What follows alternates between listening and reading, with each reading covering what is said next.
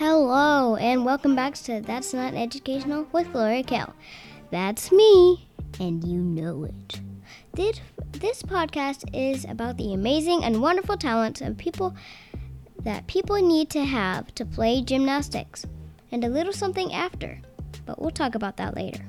Please welcome special guest, Abby Knight. Tell us about yourself. My name is Abby. I'm 12 years old. I'm in 8th grade, and I'm homeschooled. Oh, and I'm a gymnast. Nice. Mhm. Right. So, how long have you been doing gymnastics? About 5 or 6 years. Wow. Why did you choose to do gymnastics? So it's a funny story. One time, one of my friends, she did gymnastics, and she taught me how to do a cartwheel. And so I begged my mom to take me to the class. And so she finally did, and I loved it. And then the next week, she said, "Okay, time to go to gymnastics." And I was so excited because I thought it was just a one-time thing. Cool. Now, what's your biggest accomplishment? Probably just like staying with the sport, like sticking with gymnastics and never giving up. Nice. How did you handle with not wanting to practice? So there was really one time that I can think of where I didn't want to go to practice, and it was after a long day of school and tests. And so I really didn't want to go, but I went anyways, and I was glad I went after. That's cool. All right. So this question is kind of embarrassing. So have you ever cried when you haven't got something right, when you've tried again and again?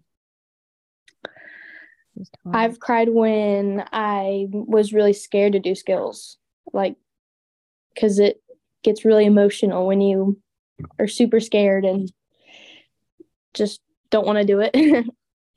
So yes, I have. How do you deal with that? Well, you just kind of have to take it slow and trust the process. Have you ever thought about quitting? Not that I can think of, actually. It's because it's just, I love it so much. Have you always been this flexible? No. Your flips are like Simone Biles. Thank you.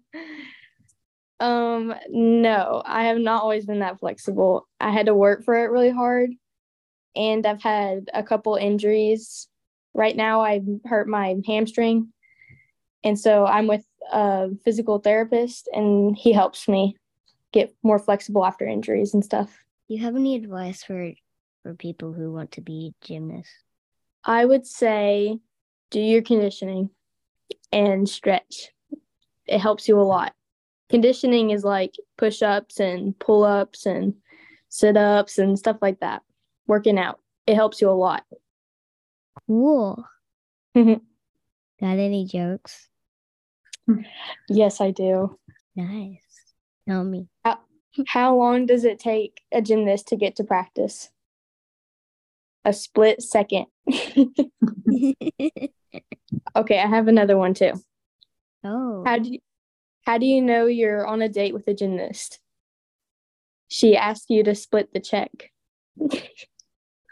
So many splitting jokes.